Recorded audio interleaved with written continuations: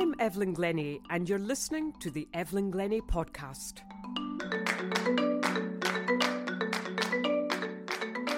Back in 2017, I had the amazing opportunity to give the world premiere of a percussion concerto called Ad Infinitum by the Brazilian-American composer Clarice Assad. Now, Clarice is one of those musicians and composers who is completely free of all categorization. In a way, she is her own category. Clarice is equally known as a stunning performer who weaves jazz, classical, pop world and folk, and you name it really, into a sensational sound journey of depth and emotion. And the combination of her voice and piano playing is as unique and natural as I've ever seen. Yet she continues to push her boundaries, often exploring unknown or unfamiliar territories, which in turn allows her audiences to experience fresh perspectives. However, perhaps her greatest performance has just begun because Clarice has become a new mum. Clarice, congratulations to you. Oh, thank you so much. This is amazing. It was like listening to you saying, is this happening? This is amazing. Thank you. You're very, very nice. But how has mumhood changed? You changed your creativity. What has happened? Well, my daughter is going to be 2 months old tomorrow. So yes, things have changed drastically for the better. Yeah, it was the best thing to come out of this pandemic time we're living in. Absolutely. Yeah. I remember many years ago working with the great recorder player, Michaela Petri, the Danish recorder player. And when she had her first child, she said, oh gosh, I've got no time to practice anymore, or much less time to practice. And she was one of those that would practice for many, many hours a day. But she said, something amazing seems to be happening with my music. She said, it seems to just bloom much more. And I'm kind of less interested in the technical intricacies. And somehow the pieces of music are telling a story.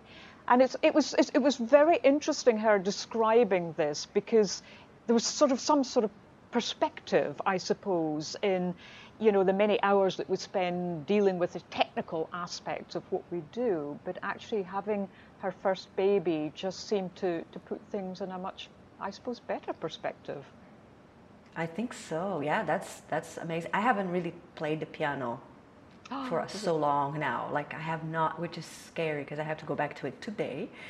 I have to practice because I have a concert in like a month, and then I'm like, oh my God, I don't know how to do this. But hopefully the same thing will happen to me as happened to your friend. And I mean, have you not been playing the piano because the concerts have, disappeared from the diary during COVID, or for another reason?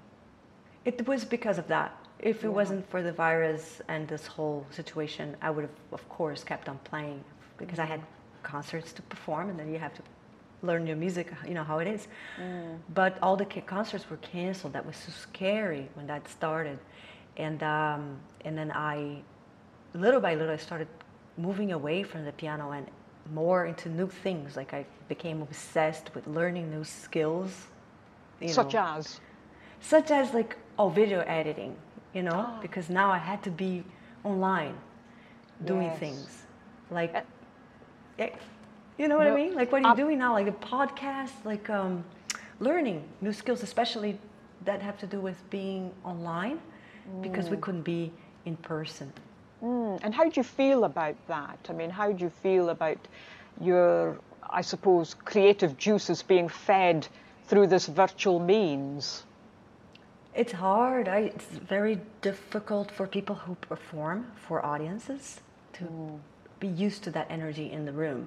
I mean, I know you know that because I know how you perform. I've seen it. It's amazing. Like you create this energy in the room, and then when you're playing for a camera, even if there are people watching on the other end, it's not the same thing, right? So getting used to that is very difficult. It is difficult, isn't it, really? And I mean, I don't know about you, but I find that sometimes if you're giving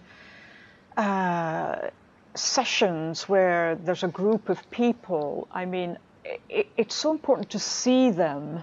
You know, sometimes you can turn your video off or whatever, and you just see a name, and it's so crucial to keep that visual aspect of seeing that there's a person, you know, at the end of at the end of the line, as it were, so that we are able to build the bridges, you know, more than allowing the computer to be, or a laptop to be a wall or something. But it's very different. And that skill of being in a recording studio and almost making love to a microphone, you know, through your music is quite different, as you say, than giving a live performance. But now we're all having to do that. That's right. We're all having to do that. And if you don't know how it works, then it can be overwhelming, right? And I think I was at that place where I knew a little bit, but not enough to tackle it. I didn't know how long this was going to last. And I was like intuition was telling me, oh, this is going to be here for a while. Absolutely. So, it is interesting. And I think probably, you know, it will change what our music establishments offer as regards to the courses they teach, and I think technology will be an absolutely essential part of a student's journey, so that in a way it's like an extension of their limbs. I think all music students and art students in general will have to really embrace technology. Oh yes, for sure. It already started before the pandemic, and now it's just going to be clear that it has to happen in the college settings. Oh, what a crazy time. It is a crazy time, but in a way, we've always got to imagine that there's a yin and yang to everything, and there'll be lots of positives. You know, yes. I'm sure there'll be many positives that perhaps we're not quite aware of yet, but I think there definitely will be, and some things will work well, some things will be less successful, but equally there will still be unknowns that we've yet to discover. But yeah, this is like a transition phase, I think, into something really amazing. It is, absolutely it is. But I mean, for you as a composer, has this past year been a creative time for you, or have you felt that actually it's quite nice just to have a little bit of a break? No, because the composing actually, I got lucky in the sense that, well, you know me a little bit. You know me to have like this energy, a little bit too much, and like I want to do so many things, and then I had said yes to many things before this happened, and at the same time I was supposed to do the longest tour of my life the same year. And that is the thing that got canceled. So I could actually devote my time for writing. And it was the first time I had so much time to write music. So it was amazing. And I cannot complain about anything. And I would never. It's been good for me creatively to have this time, you know? And I suspect that the whole world of being a composer has maybe been less affected, you know, rather than being a live performer and so on, because, you know, so much of your time is spent underground, as it were. You know, you're beavering away, and you know, and then only once the piece emerges does the composer emerge, and then comes in contact with the performers, of course. But in a way, an awful lot of time is spent by yourself anyway. That's true. That's true, and it's just been one of the most creative times in my life. I think having the time, you know, not rushing and trying to do everything. Just like, okay, sit down and breathe and just be in the moment and see what happens. And I know a lot of people had a hard time with that because they felt like they were worrying too much. A lot of my colleagues, they were like, I'm not going to write. Some people even wrote essays about, I'm not writing music during this time. Like, okay, and I didn't say anything. I was just like, I'm gonna follow my heart. Yeah, absolutely. And That's true. And I mean, do you think that your composing will change a little bit? I mean, if you're composing something for a larger orchestra, and because of the social distancing and so on that orchestras have to adhere to at this point in time, I mean, are you finding that actually, you know, your direction as regards to the combinations or types of instruments, because of the regulations currently in place, is that having an impact on what you're writing? Absolutely, yes. Well, first of all, because a lot of music that I had already written in the past, which had never gotten so played before, started receiving a lot of performances this past year because they didn't have winds. I wrote so much for strings, arrangements, and compositions for 10 years straight. Strings, strings, strings, and that's what people were looking for. So it was amazing to get so many of my arrangements and my compositions played at that time. And also I received some commissions for smaller groups of people, like duos, you know, to avoid a lot of air contamination if that was the case, you know, especially for wind and brass. And I would never have thought about writing duets like that before. Interesting, yeah, yeah. And I mean, you talk about arranging and composing. I mean, they're two very different skills, actually. I mean, a great arranger is incredible. I mean, incredible. And you know, do you find that you lean towards one or the other? Do you think the arranging helps your compositions and vice versa? Yes, well, it has in the past, because when I've arranged titles like An American in Paris, I had to do a reduction of it, which, oh my God, crazy. I did Dance of the Seven Veils too, which is huge reduction. And other huge works that you have to sit with it and learn note by note, because at that time, I was actually copying the scores. Can you imagine? Gosh, yes. And then you get to know the music and what the composer did at a whole different level. I think that's how you really learn arranging, and then actually you can take that orchestration into your own composition, because you're just like understanding, oh, that's how Strauss did it, that's how Gershwin did it, and this works, so let me just learn by these masters. And it's different than just looking at the score. Yes. When you sit with it and you copy the notes, you know? You embody it in a very organic way. So I would say it definitely helps, especially orchestration. Yeah, and I mean, you know, improvisation is so crucial to what you do. You're a great improviser, and you feel that that's an important element in your creativity towards being a composer and an arranger. So you can look at the notes, you can embody those notes, but actually you could create another composition from those great compositions.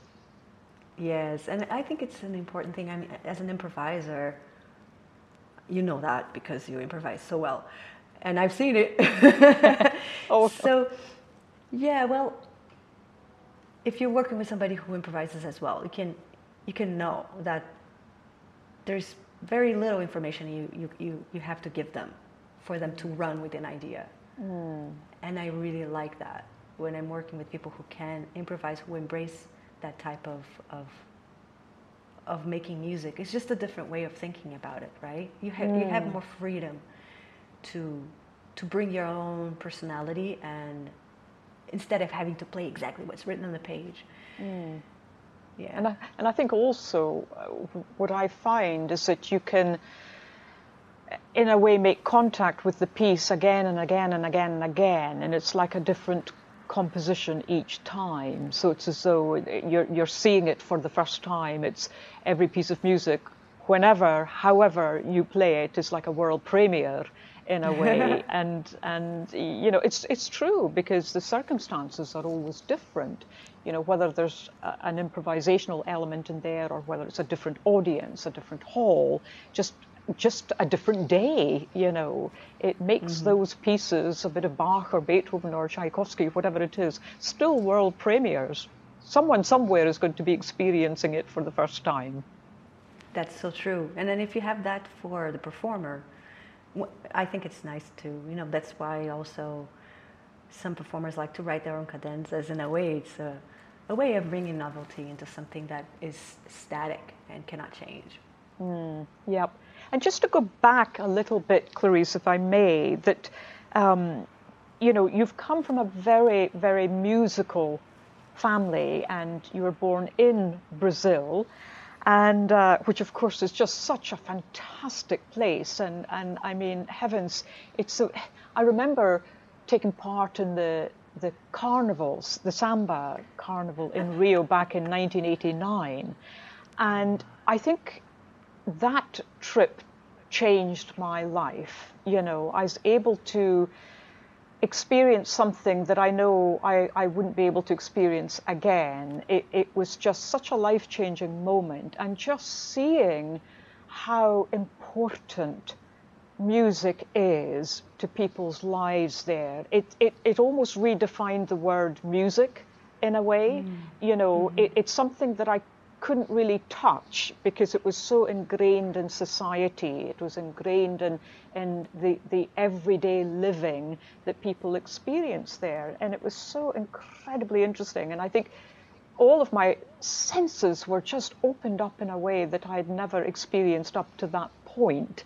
And it was extraordinary. And I still remember everything about that trip, exactly what I smelt, what I felt, what I ate, what I wore, what I played, who I met. I mean, everything on that trip I remember as though as though it's just happening now. I really did. But, from your point of view, having such a rich kind of landscape and having that musical environment growing up, I mean, were you aware that this was something quite unique to you, or was it just completely natural to you? Were you aware that you had real talent as a very, very young girl? Well, look, I think that, first of all, that's so nice that you went to Brazil. That's wonderful. At that time, 1989, oh my God, it was a great time to be there. Yeah. My father is a classical guitarist and composer. And he has a duo with his brother. It's called the Assad brothers. I grew up listening to them perform because they were obsessed with becoming the best duo of guitarists in the world. Wow. Which they did. Like, they really did. Extraordinary. They really wanted, they had like this mission, and they practiced every day. When I was a child, I remember hearing music constantly. If it wasn't coming out of a record, it was coming out of my father's guitar.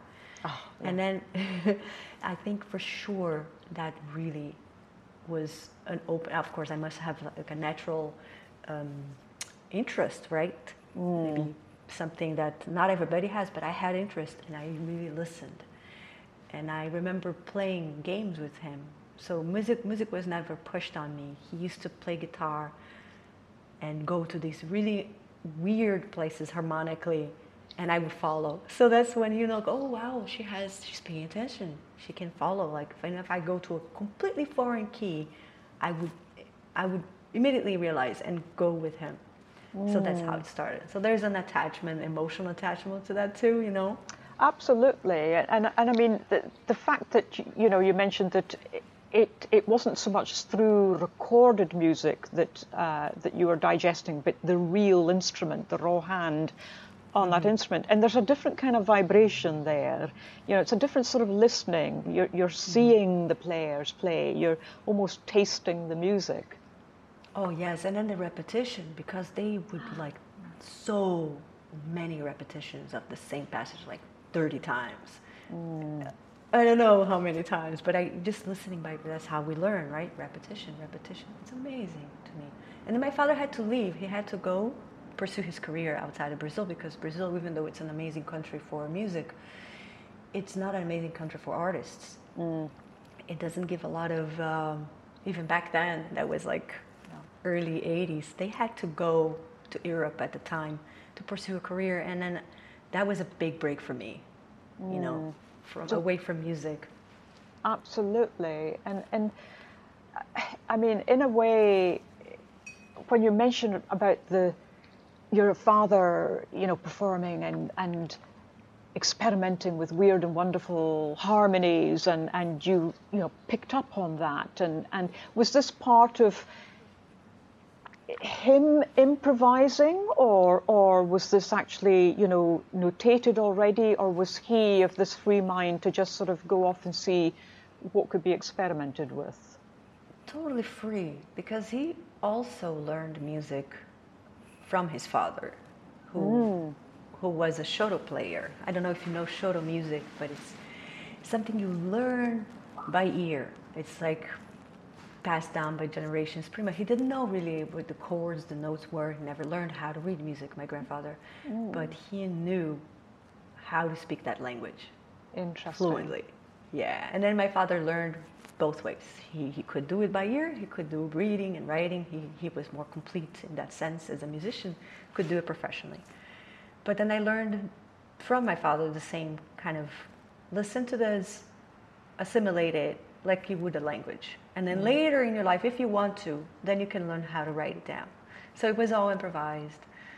Yeah. It's incredible. You remind me a lot of the wonderful Jacob Collier, who is extraordinarily talented, but he's like a sponge, and I see a lot of similarities between the two of you and how you use your voice, the kind of playing and how you perform and so on. And I suppose using those listening skills whereby, it isn't so much about I like this, I don't like that. It's about, what is this about? The curiosity and oh, well, let's just sort of peel another layer, and see what's there. And I find that really fascinating. Yeah, it is fascinating. I'm thinking now, of course, my daughter is only 2 months old, poor thing, but I'm already thinking, am I going to do that? And is she going to be like that, like absorbing, listening, or is it going to be her thing? And if it was me, like the parent, like seeing these things happen, I would be fascinated. I would be just like pushing it to see how far the child would go. So he did that. I was an experiment. Yeah, absolutely. My goodness me. Well, to have such a performer like you as her mum will be amazing. And she can feel those vibrations and hear it and from the raw hand as well. But of course, you are an extraordinary singer and pianist. But it took a little while for you to think about the piano playing because of physicalities of playing the piano. Can you just talk a little bit about that? Oh yeah, it's horrible. It's like I have a problem with it. I have a personal almost like I wish I had been so good. I don't know. It was apt, like my body was ready for this, but it was never like that. I was born with a condition called Ehlers-Danlos syndrome, and it's something that affects your joints. And I have a very mild EDS condition, but when I was a child, my joints they were not strong, so I couldn't play anything because my fingers would literally just sink into no strength at all. So that can be a little traumatizing when you have a lot of music in your mind, and I did, and I couldn't get it out. I couldn't, because the piano was like a little bit of this massive big thing, that the only thing I could play, and yet I couldn't really play it well. Yeah, very frustrating. Yeah, I had to work really hard to get to the point where I could play the piano without having to think too much about it. But the voice was always very free. So that's why I have a much healthier relationship with the voice. I feel like this is my instrument. I own it. And the piano, I always have a little bit of can I really play these passages correctly? So that's why I never went into classical piano, because you would have to play all the pitches correctly, exactly how it is written on the page. But what if my finger slipped? Which is possible. And then jazz was a much more free. Now, if it slips, it's fine, because I can make some other kind of music with that. No, I mean, please go on. Please go on. No, but that's it. It's a lot more freedom. It was it's creativity rather than I made a mistake. And in classical music, it would be oh, you made a mistake. That's not note that was supposed to be pressed. Anyway, sorry. It's interesting because in a way, it's what you've just said there is really, really important as well, because something that could be seen as a barrier, as where you could have easily said, well, you know, that's just too hard, that's just too much hard work, or whatever it is, you might have given up. But actually, you know, the thing about music is that there's always another route, there's always another path to explore, and your piano playing is so unique and it's so extraordinary. And when you combine the voice, I mean, I would slightly disagree with you, because I feel as though you own the piano as well as the voice. So, you know, there you have it. It's just a wonderful example, and I think very inspiring, whereby, you know, we know that there's always another route, provided it comes from yourself, you know, inside of yourself, to try and make this work. Mm-hmm. Thank you, Clarice, for chatting about that with the piano playing and the challenges there in playing. I think that will be really interesting for people to digest. I'll just move on for the time being, and with such a rich musical heritage growing up in Brazil, you then decided to go to the US to study composition. What led to that decision? You know, my father promised that after years of not being close and living together, because he left, I was around like 8 years old, and then I didn't see him for much of that time after that. Yeah, because it was so hard to travel, and during that time, money, you know, the plane airfares was very expensive, so we didn't see each other very much. And he made a promise, like, you know, once you finish high school and everything, you come live with me, and then we can resume our musical connection. It was a beautiful thing, a beautiful promise, and I, you know, made him keep his word. And he did. And what happened is, like, life also happens, you know. He used to live in Europe. I was supposed to go move with him to France or wherever he would be living at the time, but he met his wife, Angela, at around that time when I was finishing everything. She is the connection with Chicago and the US. Yeah, it was like a love that made him how lovely. move. I know, it's beautiful. And they are still together. It's a beautiful story. She's amazing. And they are great. They gave me this opportunity, you know, both of them, to come to the US and study. And that was with Michael Doherty, the composer. Yes, eventually, yeah. It took so many years until I got to him, but okay. yeah, because I went to different colleges before, but you're right. I studied finally composition with him at the University of Michigan, where I got my master's. Extraordinary man, who's also written 2 percussion concertos, by the way. I know, and then I love the cover of one of them. It's like really fun. But then, you know, what I've noticed is that the diversity of your work, and certainly the studies that you did back then, I mean, you involved yourself with film scoring, obviously piano playing, improvisation, arranging, you're performing, and so on. And, you know, having so many things to do, I mean, very often you have to specialize in one or the other of those things. But did you have any clear ideas regards to what you wanted to do as a musician? Did you see yourself being a composer or an arranger or a performer? Or was it just, well, you know what, I want to be all of these things? Yeah, I think that's such an incredible question. Nobody asked me that before. But it's a good question. I never had a plan, ever. I never had a clear goal. I just wanted to make music.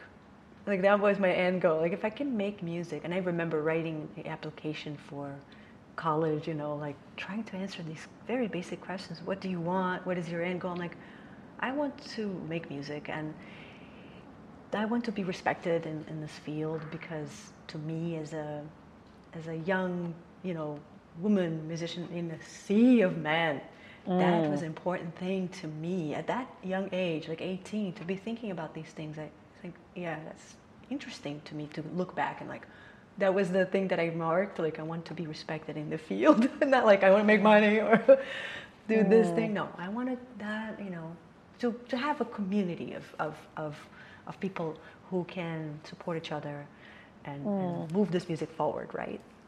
Absolutely, and it's interesting because in a way, you know, the world of composing is, on the whole, male-dominated.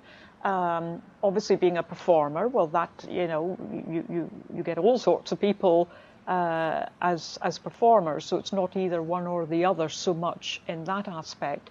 But did you feel that there was a bit of a struggle being a female musician? Was there an aspect of the music industry that was more of a challenge?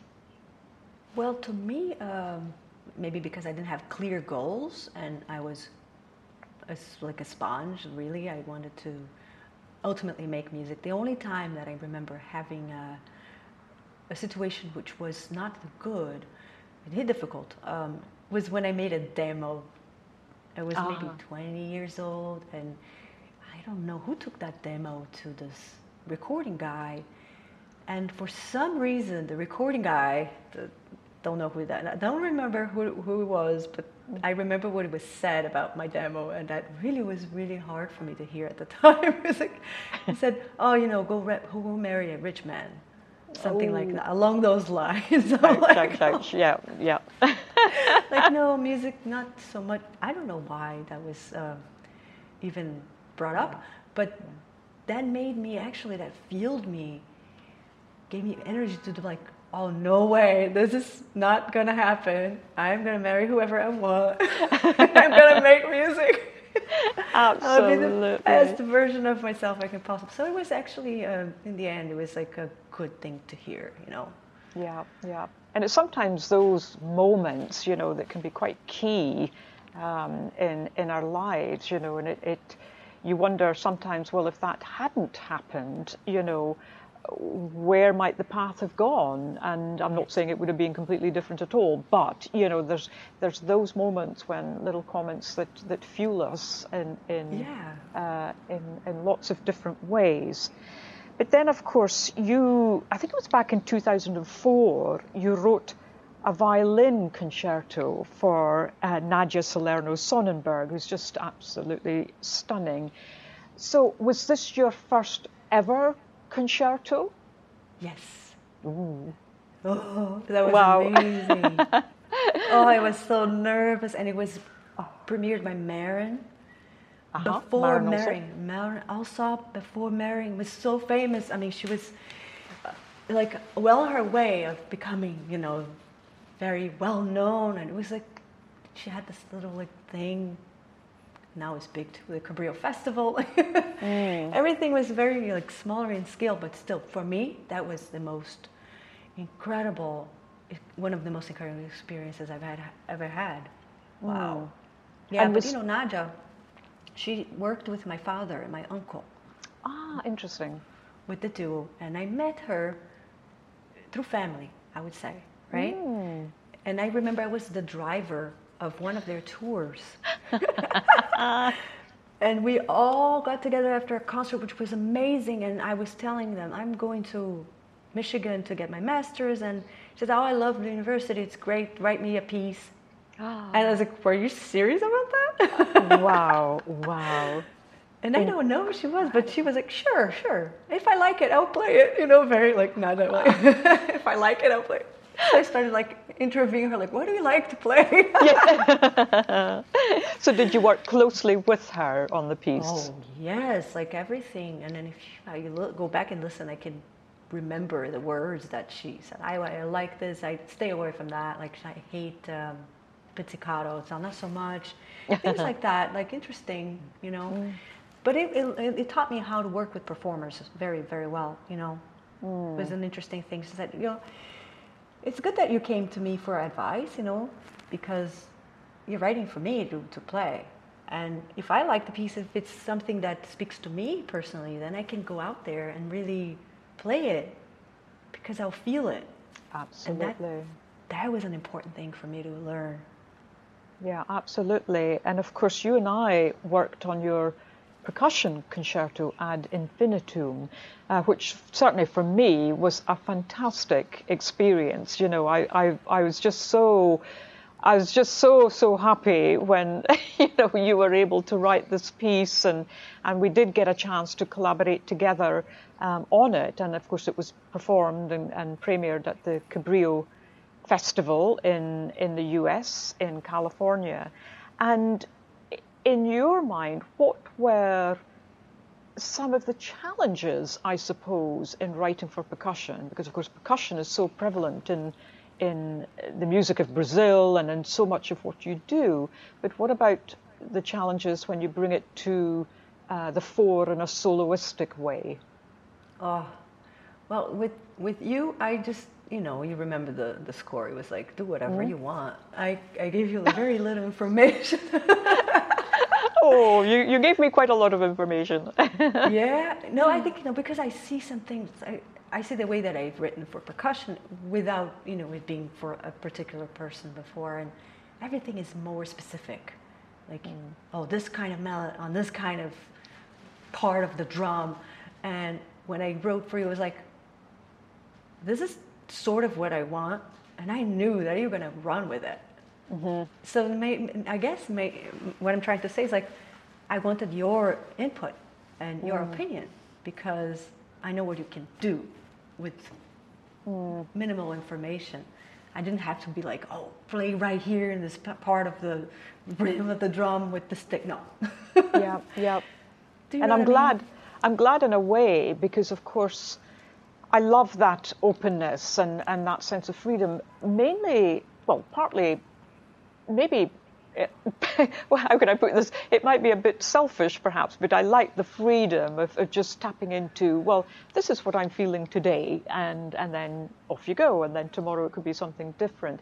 But also, as you say, sometimes it can be, when you're dealing with someone else's instruments or hired equipment and things like that, and if you don't have access to your own, on a particular concert, those instruments speak quite differently. They really do. So what works on the edge of one drum may not necessarily be the best place for another drum, and it could be for all sorts of reasons. So I think that sense of freedom is really important, and it makes the performer absolutely, be on their toes and not try to remember what worked the last time. This is a new day. This is a new opportunity, really. So I do like that sense of openness.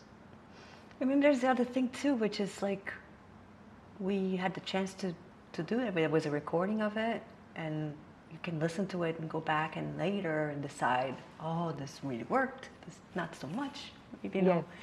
And then, I don't know, make a second version of it or be more specific. But the thing is that you can have two versions of it too. Anyway, it was such a great experience for me. Absolutely. Well, I hope that we can collaborate on it again, and we can get this performed. And I do remember, because I had to walk on to the stage whilst the orchestra was doing something, or maybe I can't remember how exactly the piece began now. It's a few years ago, but I remember having two little swirly shakers, and yes. And one was higher than the other, and I think I said, oh, this is female and that's male. And, I remember that. You laughed, and off I went on stage, swirling my little male and female shakers. And it was so adorable, because I was right literally before you start walking, and then you just said, is this a boy or a girl? Oh, that was it. Yes, that's right. A boy or a girl. Now I remember. I thought it was adorable. Yeah, it was very sweet. The whole thing was amazing. Oh, people were very taken by your performance that evening. It was amazing. It's something that works very well visually. Also, yeah, absolutely, yeah. And that's what you give us all, for sure. You then wrote a concerto for yourself for scat singing, piano and orchestra called Scattered. And, did you ever imagine, and do you ever imagine, other people playing this particular piece? Yes, I do. Especially because, yeah, I do. I mean, almost everything is written. So the pitches, the notes are there. Yes. Not how the syllables, they're not written down. They could be. But I believe that it can be done. And more now because people are experimenting more with the voices than ever before. There's a lot more of that going on, like people going away from okay, I have to sing in a musical theater style, or I have to sing in an operatic style. You know, a lot of curiosity around the topic now with the younger people. So in the future, I can see that happening, actually. Yeah, absolutely. And I mean, I suppose I'm coming at it whereby, because you're such an extraordinary performer, and it's sometimes difficult to imagine another person, especially if you've written the piece for yourself. Yeah, that's true. I mean, but you know, having to write for yourself means that you can also edit the part for yourself. When you, like I've done that with the solo part. Oh my God. I wrote something, it was too hard for me to play and sing at the same time, so I could change it. So yeah, you're right, you have a point. But I would also, you know, be happy to give anybody the freedom to create whatever they like on top of that. But it's tricky piece, definitely. Also, it has so many Brazilian influenced rhythms, right? I mean, you have to have a lot of things in the cosmos to work in favor of whoever would be doing that in the future. Absolutely, absolutely right. Yes, and I think that's all part of the situation, really. Not by any means impossible, but it's hard to, I suppose, detach the piece from you Yes. in a way. I guess that's maybe what I'm saying there. However, no, you're right. I hope you do a lot more of it, actually, because it was just an incredible experience to witness that. It really is. But you then developed the idea, or that the scat idea, and the use of the voice, and wrote Synthetico, and that's a work for chamber ensemble and vocal electronics. And do you see electronics as an extension to what you do as a performer, to our instruments, our voice, and so on? I think so, yes, because after I've studied so many different techniques, and I keep studying many techniques for the voice, but there's a point where you reach your limit, you know? You're like, oh, I don't know if I can either like learn something else that I can't do, like I want to learn vocal fry, but it's not made for my body. I can't because I'm afraid I'm going to hurt my voice, or I want to sing like opera singer. I can't at this point in my life go and change, because once you work these muscles, you can never really go back to what you were doing before. There's so many things that you have to think about. And with electronics, you're like, no, the sky is the limit, because the processing is done with what you have already given the machine. So yeah, there's a lot that happens like in your mouth already when you're using these tools that it wouldn't happen if you didn't know how to use your muscles in your mouth and your throat. But it's an amazing extension, yes. Yeah, and it is absolutely, and it's you know, what you're saying really is so important, because it's about listening to yourself. I mean, it is, what can this machine do, the human body? You know, what can it naturally produce? And then, of course, you practice something and so on. But it's knowing what that fine line is between, you know, thinking, well, actually, although I'd love to do that, my arms are simply not long enough, or my hand is just not big enough, or my whatever it is, you know, I don't have that range in my voice, or, you know, and it's recognizing that, and then really, really trying to define your stamp mark with what you do have. Yeah, exactly. It's fun too to learn new things, I think, right? It is. It is. Absolutely. It really, really is, for sure. Just go back to the compositional side again, but what do you think is the difference between, you know, starting a composition from scratch as opposed to being an arranger or an orchestrator? Do you find it's easier looking at a blank page and thinking, right, here's a little idea and off you go, or do you actually prefer to, have that score in front of you and then the freedom to do what you would like to do? That's a great question. I think that, when you start writing something from scratch, there's also this like butterfly in your stomach and voices that may come in and be like critical. It happens. It's part of the process. Like, oh, is this good enough? Is this where I want it to be? And then when you have something in front of you, it's already there. Like that first part has been taken care of, and it's all like just nothing but fun, I would say. It's like the playground. The work is more like getting to create something new that's like, oh, I have to do something incredible, something I haven't done before. That's how I approach it. I try not to imitate myself. In the future, commissions and works that I have, I try to do something fresh. Especially being from Brazil, a lot of people ask me, can you do something from Brazil? I'm like, oh gosh. Yes. I've been writing for so long. What else can I do from Brazil that is not going to be something I already did? Yeah, interesting. That's very interesting. Yeah. Are you hard on yourself? Oh my God. You're a big... I am. But that's one of the things I have to work on. Like spiritually speaking, that's one of my... I know that's what I have to work on, like acceptance and being more fluid with my judgment of the things that I do.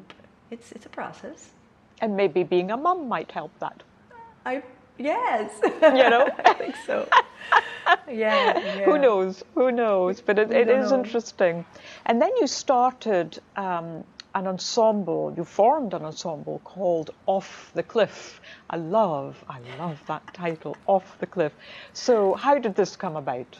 The title or the group? Well, the title came about before the group existed, because I had Mike Marshall is a mandolinist, friend of mine, and we had a concert to play, but we had no time to practice or to play together, really. And I remember that the concert went really well, even though we only had charts and no encounter and just like, let's just play it by ear. But he said, no, it's like, let's just gonna jump off the cliff with Clarice. Oh, brilliant. And I said like, something that stuck with me, like, wow, it's like really jumping off a cliff. It's trust. It's about that. It is and trust. It brought me such great adrenaline, that concert, because I did not know what was going to happen. And I wanted to recreate that, like when you like something, like I want this again and again in my life. And then I got together with musicians who could do that. In the moment, just if I turned back and like took them somewhere else, they would go with me. Yes, so that's why our group is called Off the Cliff. It's fantastic. I really love it. And is that an ensemble that you hope to push a bit more once we come through the other end of this pandemic? I don't know now, because, there is Antonia, my little baby. And, the boys too in my group, they all have kids now. We all had kids. It was like this time before, and after, right? So I don't know. So I don't live in New York anymore. So many things have changed, but the essence of that group, remains. I really would love to take that back once we have. And I think, in a way, what's so fascinating about you is that actually you can, in a way, be anywhere because you're so flexible in who you can collaborate with, the kind of forces. You're not hostage particularly to one particular place. And I think that's fascinating, sort of viewing your whole journey. I mean, it's been very global, and the music that you embrace is completely global. And what I said at the beginning is that it's hard to define you as a musician. You are your own categorization, and I'm very happy about that, and long may it continue. And with that journey, of course, you have received a huge amount of recognition and awards and achievements and so on. Does that have an impact on your creativity? Do you feel that, you know, does it allow you to pause for a second and think, oh, well done? Or does it give you the feeling that, oh, well, I've done that, so, you know, all credit and I've reached a certain status? Or do you find that it gives you the impetus to work even harder?